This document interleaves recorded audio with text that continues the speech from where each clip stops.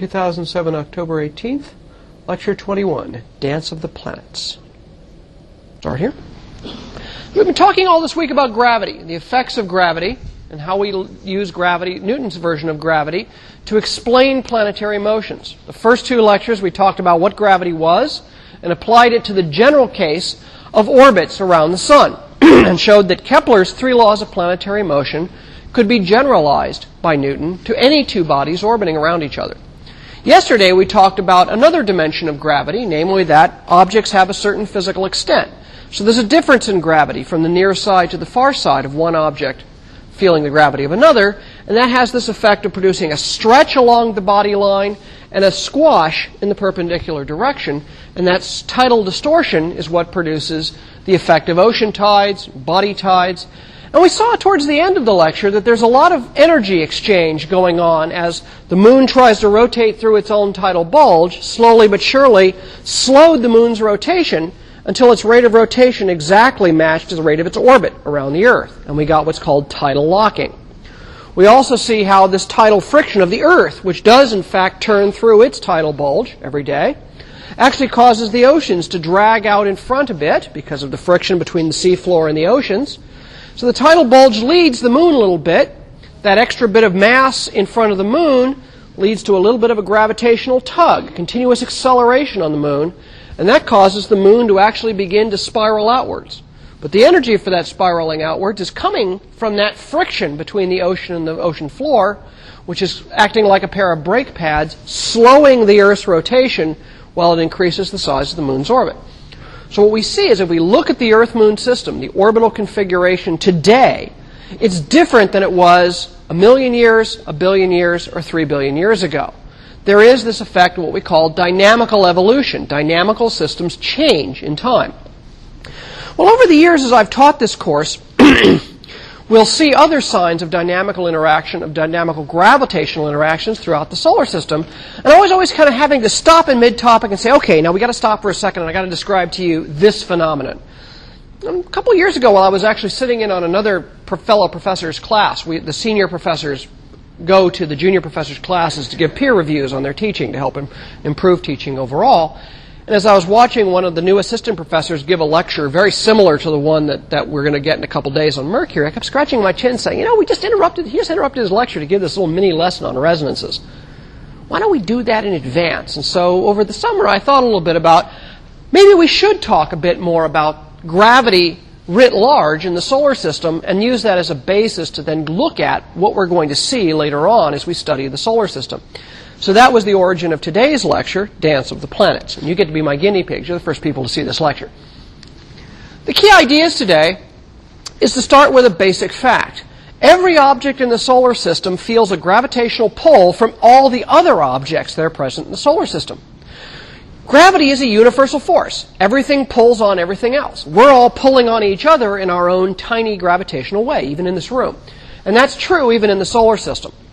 This is going to lead to an introduction of a so-called three-body problem, where we'll start with the simplest multi-gravitational tug problem, which will lead to the definition of the Lagrange Points in one of the special solutions of that, and we'll use as examples the Earth, Moon, and the Sun-Jupiter system, which show examples of these three-body gravitational processes at work. We're then going to look in more detail at the types of gravitational interactions that can happen between various pairs of bodies throughout the solar system.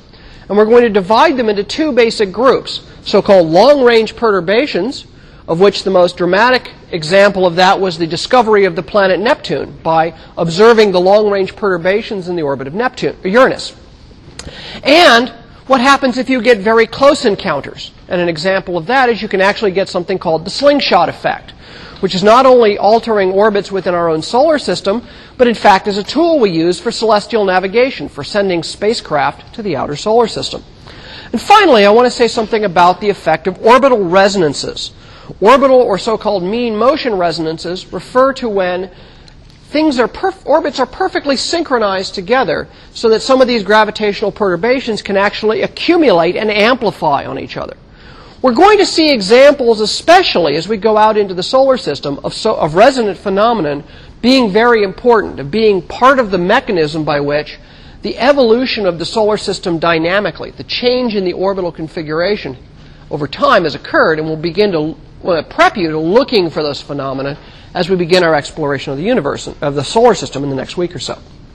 So today's class is the final chapter on gravity, gravity working of all pulling on everyone else. So we have to get beyond Kepler, and not beyond Newton. Newton's reformulation of Kepler's 3 laws of motion is really only strictly true mathematically if I'm talking about pairs of massive objects that are orbiting about their common center of mass. Once I throw a third or a fourth massive body into that set, I no longer get orbits that are exactly described as conic sections with the center of mass at one focus. I will get deviations from this simple two-body Keplerian motion.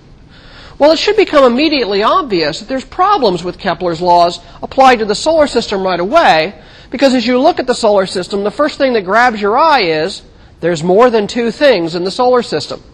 The solar system is, in fact, a many-body system. There are 8 major planets in the solar system, some of them quite large. Jupiter, the largest planet in the solar system, is 318 times the mass of the Earth. That's got to have an effect. There are multiple moon systems. Saturn, as of, I think, last month or just the month before, they discovered the 60th moon in orbit around Saturn. 60, that's incredible. The rings contain millions or billions of ice particles inside of them, each of them feeling the gravitational tug from all the other things in that system. It's not a simple two-body problem. In addition to relatively big bodies, nice big spherical bodies you could think of standing on, there are literally millions of small asteroids and icy bodies spread throughout the entire solar system. The asteroids in a zone primarily between Mars and Jupiter, the so-called main belt, and then this place called the Kuiper belt, just beyond the orbit of Neptune, that's got the largest reservoir of icy bodies, including the really big ones like Eris and Pluto and Sedna and these objects. And then there's just a countless amount, well, not quite countless, we can estimate, of just little tiny bits of debris, rocks, meteors ranging from grains of sand up to the size of a house, to comets, which are gigantic ice balls coming in from the outer solar system. So if I want to deal with the solar system dynamically, even from the time of Newton, Newton himself realized that it's not just going to be this simple, idealized two-body problem of Kepler, that we really have to deal with the so-called many-body problem. The problem with the many-body problem is it is extremely difficult mathematically. In fact, there are no strictly mathematical solutions to the many-body problem, with very, very few special circumstances.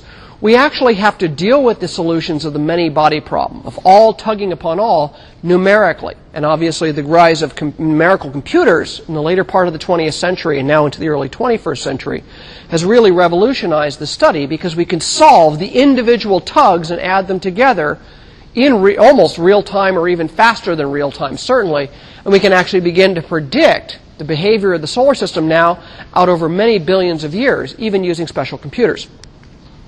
But getting ahead of ourselves, let's step back and go back to about just after Newton was able to solve the equations of motion for the two-body problem. People immediately said, but, Ike, solar system's a many-body problem. How do you deal with that? The simplest question you can ask is, let's consider starting with a simple two-body system, like, say, the Earth and the Moon, or maybe Jupiter and the Sun, which are the two most massive bodies in the solar system. Set them into orbit around each other and say, to a first approximation, they're in kind of circular Keplerian orbits, or near elliptical Keplerian orbits. And then we'll take a third object, massive object, and we'll drop it into that two-body system and say, how does that third object move, feeling the gravity of the gravitational field of the combined gravity of the two bigger objects? Some examples of that, concrete examples, is, for example, what's the orbit of a spacecraft going to be that's traveling out into the Earth-Moon system where it feels gravity from the Moon and from the Earth combined? How does that affect what the orbit of that spacecraft is going to be? Or I might be considering in the Jupiter-Sun system, there might be an asteroid orbiting around the Sun, but it's near enough to Jupiter that it feels significant gravitational tug from Jupiter. How is its orbit changed by the combination of the Sun's gravity and Jupiter's gravity? Well, the first person to actually come up with a solution to this was Joseph-Louis Lagrange. He was a French mathematician who lived from 1736 to 1813. He was in that generation just following Newton. And these guys were all firm believers in the Newtonian view of the world. Lagrange was a superb mathematician. Some of you who study economics may have run into Lagrange multipliers. Yeah, it's that Lagrange. He was the first person to solve what is known as the restricted three-body problem. He and another guy named Euler worked on this problem a lot. But Lagrange solved the so-called restricted three-body problem. The restricted three-body problem is in which that third mass is essentially negligible. It's like the size of a man compared to the size of a planet. You ignore the mass of the third object and just treat it as a semi-massless point. And the second piece of the restriction is you assume that the Earth and Moon are on perfectly circular orbits. Clearly they're not, but you've got to start somewhere, so you might as well make the problem easy on yourself. When he solved this problem, and this is a classic of advanced physics courses, you're made to basically suffer through this. I had to do it in my turn, but I'm not going to make you do it. I'll just tell you the answer. Lagrange found that in the system there are 5 islands of orbital equilibrium that exist in which the objects in those places actually orbit in lockstep as the Earth and Moon go around each other on circular orbits. These 5 islands of equilibrium are called the 5 Lagrange points, and they are named L1 through L5 in Lagrange's honor. Here's a picture of what's going on. This is the Earth-Moon system. The Earth is here, the Moon is here, and there are 5 Lagrange points. One on the far side of the Moon and one on the near side of the Moon called L1 and L2. Another one on the exact anti-Moon position on the orbit of the Moon here called L3. And then there are 2 off to the side at 60 degrees, one 60 degrees ahead and one 60 degrees trailing from the Moon, called L4 and L5. Now, it turns out that L4 and L5 are the only 2 orbital positions here that are stable. In fact, if I put an object like a spacecraft or a rock in around the L4 point, it actually wouldn't stay at the red dot. It would actually orbit in kind of a little loop in this frame where I'm seeing the Earth and Moon in this position here.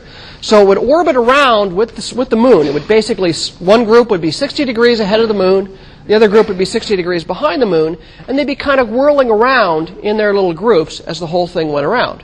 Obviously, it's a very complex motion. Now we don't have simple closed curve, but things are doing kind of little loop-de-loops. The reason why they're stable is it's like having a ball bearing or a marble sitting inside of a bowl. If the bowl is curved side up, and you put the marble up on one end of the bowl, what does it do? It rattles back and forth stably as it rattles inside that bowl. Gravitationally speaking, the L4 and the L5 points are these little gravitational stable bowls. So I have these little islands of stability. They're little gravitational dimples in the gravitational field where they can stably just kind of rattle around and follow the Moon around or trail the Moon around, lead or trail, as they go around. And they move around in perfect lockstep. The L3, L1, and L2 points are unstable. By unstable means if I put something like a spacecraft out here at L2 and it gets the slightest little nudge from anything, it goes zipping off out of that orbit. It just kind of wanders away. The way to think about this is, again, think about the marble in the bowl. What happens if I turn the bowl upside down and try to balance the marble on the top? If I'm really careful, I can do it. And then I go, and the ball goes off one side. That's what I mean by an unstable equilibrium. It's like balancing a pencil on your hand by the tip. You can do it, but if you just go, it's going to fall over. So how do you keep the pencil in balance? Well, you kind of do a little, yeah, it's not working. You do a little dance, right? You're always continually moving your hand. So it turns out if I put a spacecraft up, say, in L2 or L1, if I just left it to its own devices just sitting there, it would eventually fall out of that equilibrium. But if I had rocket engines, I could occasionally do a couple of little station-keeping maneuvers, constantly firing in one way or another to kind of hold myself in place. There actually are orbits in these so-called positions, or sometimes called halo orbits, where you can actually set things into a semi-equilibrium until you run out of fuel, at which point you go wandering off into space. Basically, you go back into orbit around the Earth-Moon system.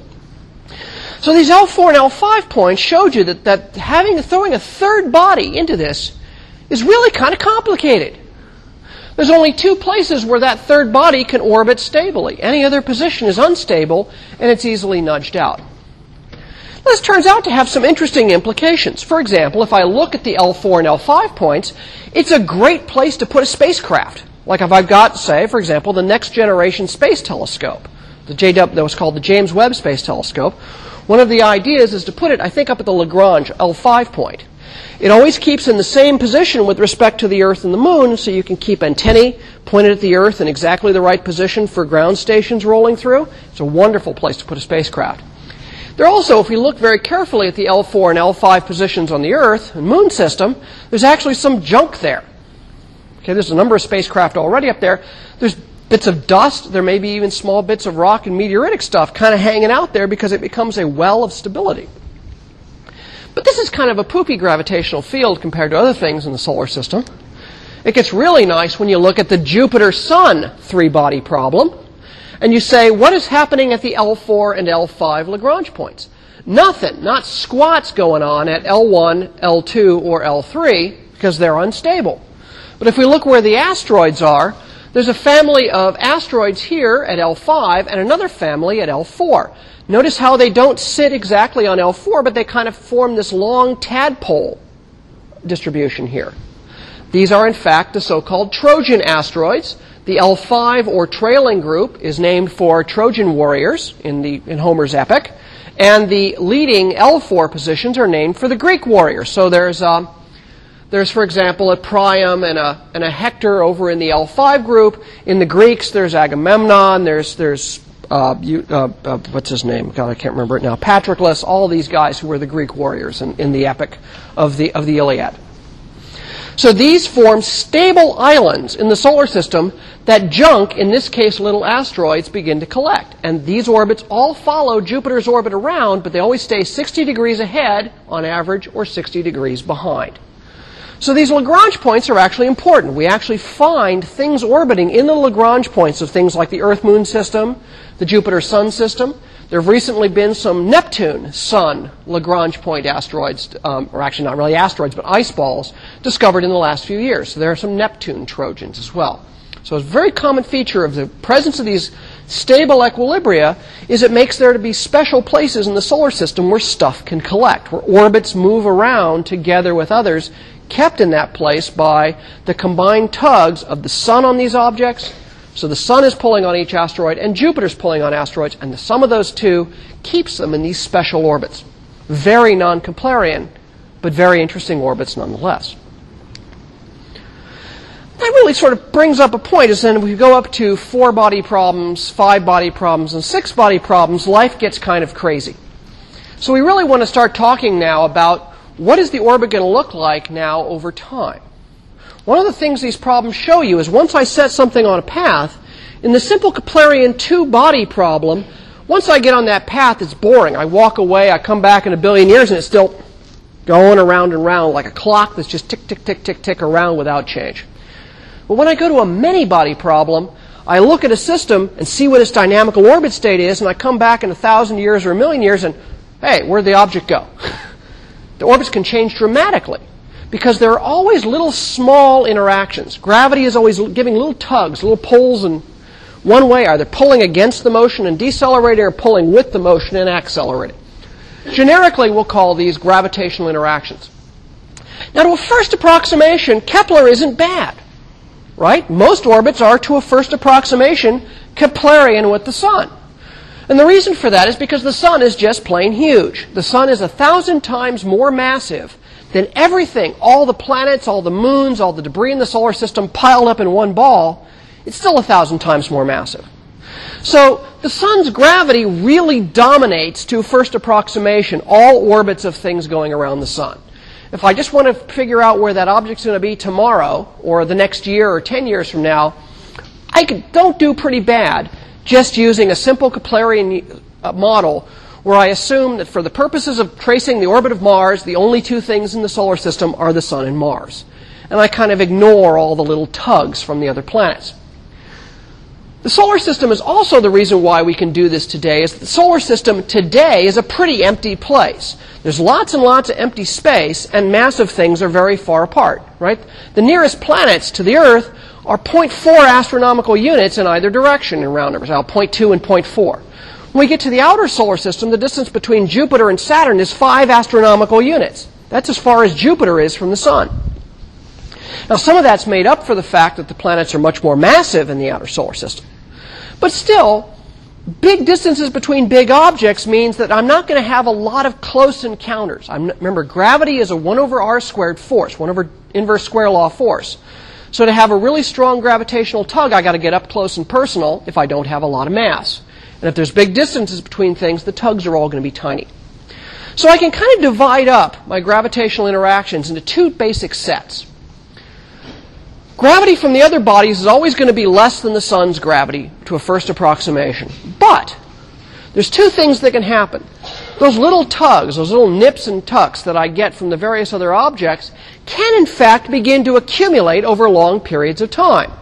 So even though at any given instant the gravitational tug on me, if I'm an asteroid in the outer solar system from Jupiter, is small, added up over many thousands of orbits, it can start to build up. It's like putting a penny away every day. Eventually, you have some real money set aside. Or, if on those rare occasions I happen to be on an orbit that allows me to have a very close encounter with one of these massive objects, then all bets suddenly are off. And suddenly my gravity may be very much dominated by the gravity of the thing I'm approaching and not the Sun. So we want to look at these two different cases of little tiny tugs that do their thing over time, and then the occasional large close encounters. So let's start with these little tiny tugs. Realistically, what these are is these are tugs that occur at long range. Things don't get especially close to each other. And we call them long-range perturbations.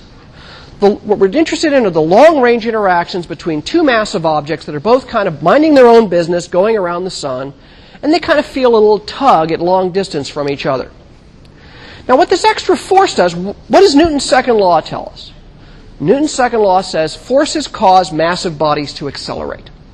So if I see an object accelerating over and above its motion, I know that some force is acting.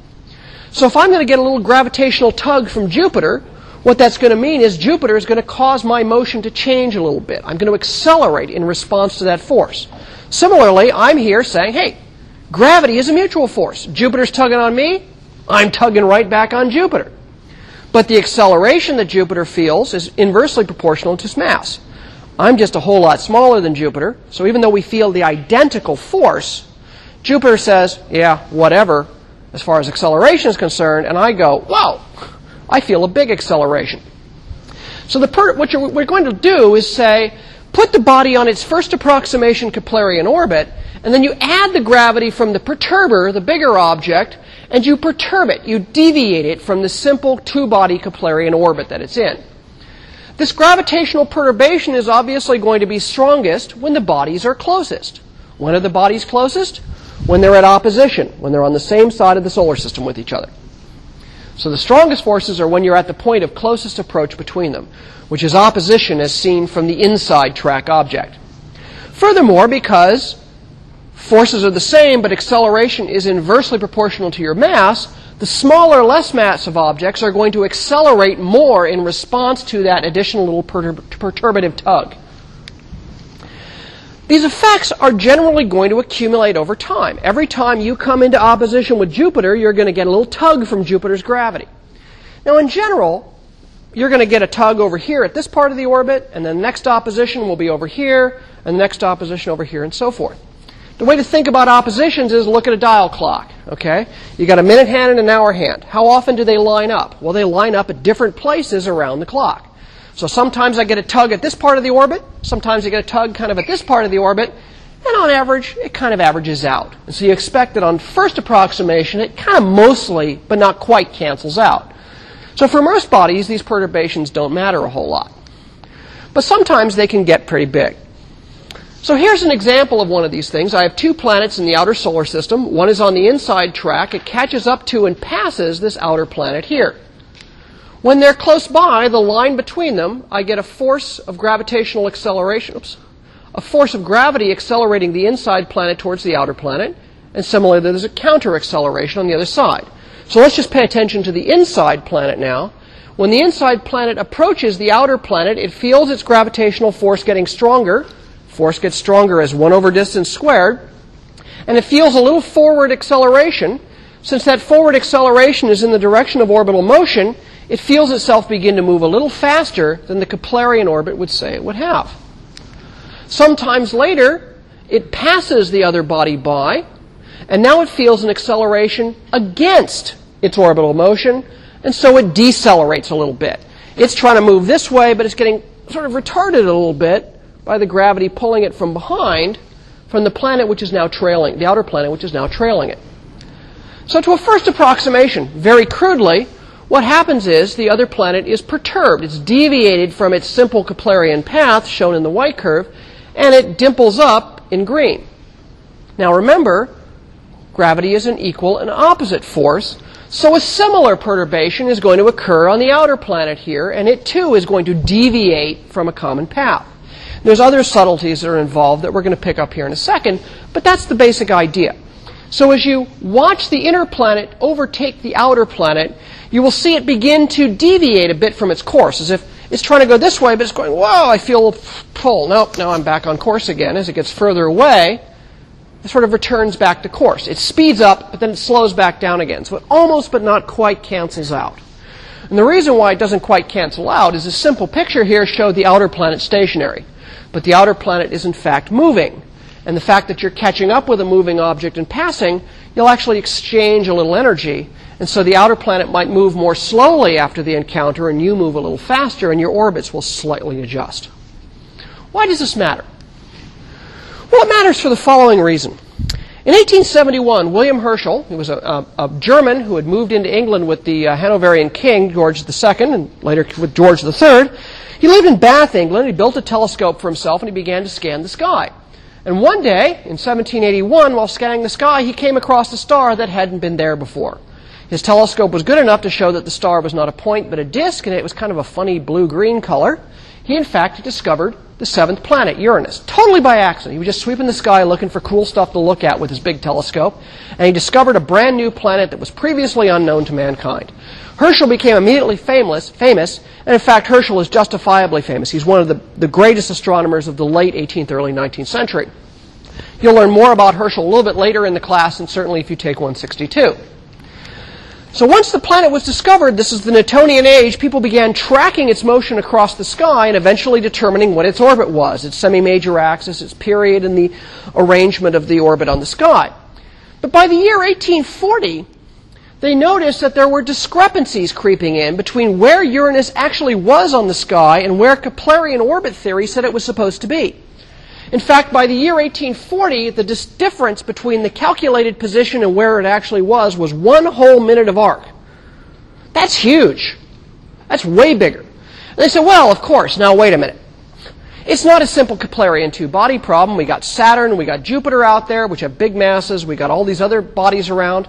So let's add up all the gravitational tugs from all the known planets on Uranus and see what the deviations are. And sure enough, it predicted deviations from Keplerian, but not big enough to make the deviation that was seen. So people say, well, what does this mean? Well, if it's deviating, it's feeling an acceleration. If it's accelerated, so there's some extra gravitational force giving it a bit of a pull. Where could that force be coming from? Some unseen, unknown, massive planet, an eighth planet, further out. So the extra acceleration, after you accounted for all the other known planets, was not enough to explain the perturbation, and people realized maybe there was an eighth, previously unknown planet out there somewhere beyond the orbit of Saturn and probably beyond the orbit of Uranus. Well, Newton's laws are very exact. You can compute how much a body in a particular place will accelerate in a certain way. It's a bone-crunching calculation.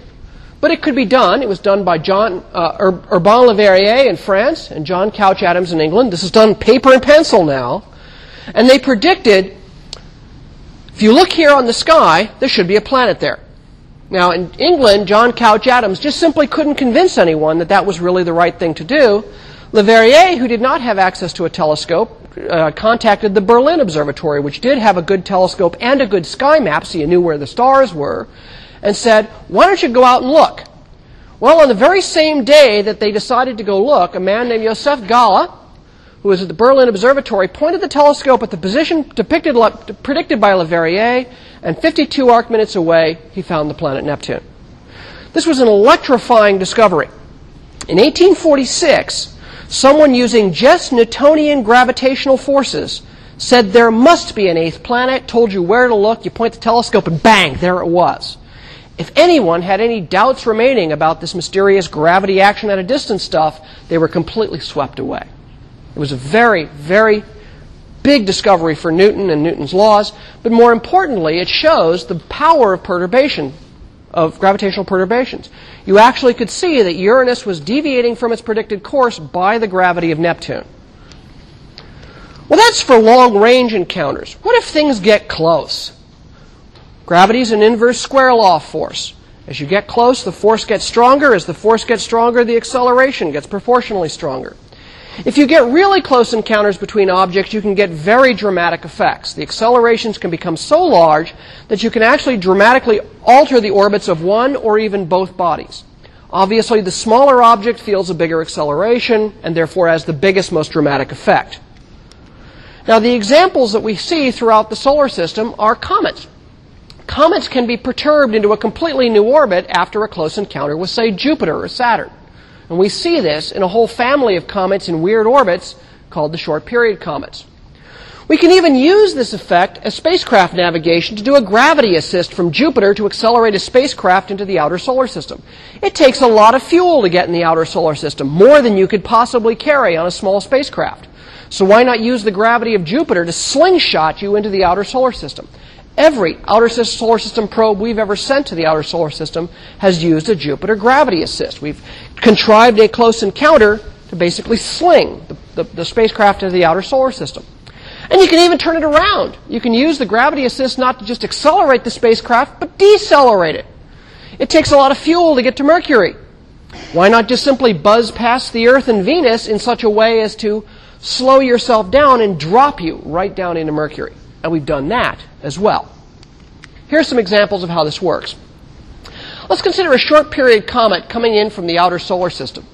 If there was no Jupiter there, the comet would be on a very elliptical or even parabolic orbit, come sling in past the sun, and go zipping along out, and just never come back again for millions of years. But what if when it comes by, Jupiter is nearby, and so this passage has a very close encounter with Jupiter's gravity? Then as the comet comes by Jupiter, it's going to get tugged out of its no Jupiter orbit towards Jupiter and can actually get broken into a completely new orbit. So now this comet, which would normally circle out for millions of years, only rarely coming back into the inner solar system, gets yanked out of its orbit by Jupiter's gravity and gets pushed into this smaller elliptical orbit. So this post-encounter orbit now is a smaller orbit, and it goes round and around and around. Halley's Comet is a good example of that. Halley's Comet should have just been a one-pass comet from the outer solar system, but instead it's locked in a 76-year period that's been tweaked by Jupiter's gravity. So this whole family of objects we'll meet later in the course, called short-period comets, owe their existence to the gravitational alteration of their orbits by a close encounter with Jupiter. So there's one example where in the solar system we can see evidence that close encounters occur. We can also, Jet Propulsion Laboratory is really good at exploiting this for spacecraft navigation. First, what you do is you send a spacecraft on a hyperbolic trajectory around Jupiter, say. It slings around Jupiter, but when it passes Jupiter, it feels the very strong gravity because of the close encounter, yanking it forward in the same direction of its motion. Furthermore, Jupiter itself is moving, and so Jupiter sort of reaches from behind, grabs it, and slings forward. Right?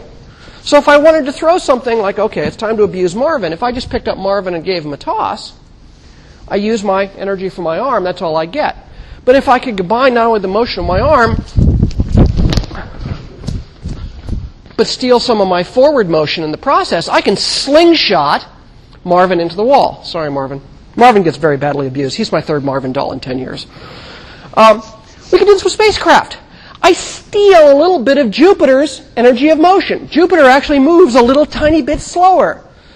But Jupiter's 318 times the mass of the Earth. It couldn't care less if it accelerated a school bus-sized spacecraft fast enough to break free from the gravity of the sun itself. Voyager 1 and 2, Pioneer 10 and 11, Cassini, New Horizons, have all used close encounters with Jupiter to sling them out into the outer solar system. In fact, Voyager 1 and 2 and Pioneer 10 and 11, using Jupiter and Saturn, are moving so fast that they're actually on their way into interstellar space. They're actually moving faster than the escape velocity from the sun. That's how effective gravity assist is. And the great thing, it doesn't cost you an ounce of fuel except for a little bit of maneuvering jet. If I tried to get Cassini out to Saturn, I couldn't put enough fuel on the thing to launch it. But if I send it off the Earth, way out on an elliptical orbit, and then bring it past, and oh, gee, Venus is there, sling past Venus, out and around, sling past Venus again, hey look, there's the Earth, slingshot past the Earth, cruise, there's Jupiter, sling, bang, right to Saturn with no extra expenditure of fuel. I can even play it in reverse. Messenger is being sent to Mercury. It costs a lot of fuel to get down to Mercury from the Earth. And instead, we use multiple Earth and multiple Venus passes, and then multiple Mercury passes to slow it down enough that what onboard fuel I have, fire the engines, poof, drops right into Mercury orbit. It'll be the first spacecraft ever to orbit Mercury. It takes you time from 2004 to 2011, but hey, we got time, and it doesn't cost us an ounce of fuel. That's great. Now, one final thing. These small perturbations generally cancel out. On average, they don't really add up to a whole lot. But every now and then, you get into orbits which are exactly synchronized with each other so that they always get exactly the same repeated tug at exactly the same place in the orbit over time. That leads to an amplification. The analogy? I got nephews. My nephews like to ride on the swings when they were little. So if I go push a kid on a swing, of course, you want to always time your push so you're pushing with the kid's swing. If you do that, what happens? The swing gets bigger and bigger and bigger, and you have the quality swing set experience. If, on the other hand, you're not paying attention, and sometimes you push against the kid's motion, sometimes you push with their motion, sometimes you boost, sometimes you retard, and you get a jerky swing motion, and your nephew does not like you to push you on the swing. So it pays to get into this kind of exciting a resonance, to get into perfect synchronization between your swing, your push of the kid, and the direction of the swing. Gravity works the same way. I get two planets lined up. They get their strongest tug at opposition. Somewhat later, they're far apart, no big tug. Further apart still. But they're doing an exactly 2-to-1 orbit, and bang, hey, 2 orbits later of the inner one, I'm lined back up again, and I get that amplifying swing. If the swing pushes me in a bad way, it can destabilize the orbit of the smaller object and kick it out of that orbit. Or if the motion happens so that you avoid regular close encounters, you actually can superstabilize the orbit and lock the object into that place. These exact whole number coincidences are called resonances. Resonances are named by number. The first number refers to the number of orbits completed by the body that's being tweaked. The second number is the number of orbits completed in the same time by the thing that's doing the tweaking. So, for example, Pluto is in a 2-to-3 resonance with Neptune, means Pluto completes 2 orbits for every 3 orbits of Neptune. Hilda asteroid completes 3 orbits for every 2 orbits of Jupiter. Let's zip through that. Here's a beautiful movie of the Jupiter-Sun system. The green are the Trojans. Look at them. They're moving around in lockstep. But look at the red. Those are the Hildas, the 3-to-2 resonance. They're moving around in a co-rotating triangle with Jupiter. They're feeling the Jupiter's motion, and they feel this resonance as it's rolling around. We can even get crazy stuff.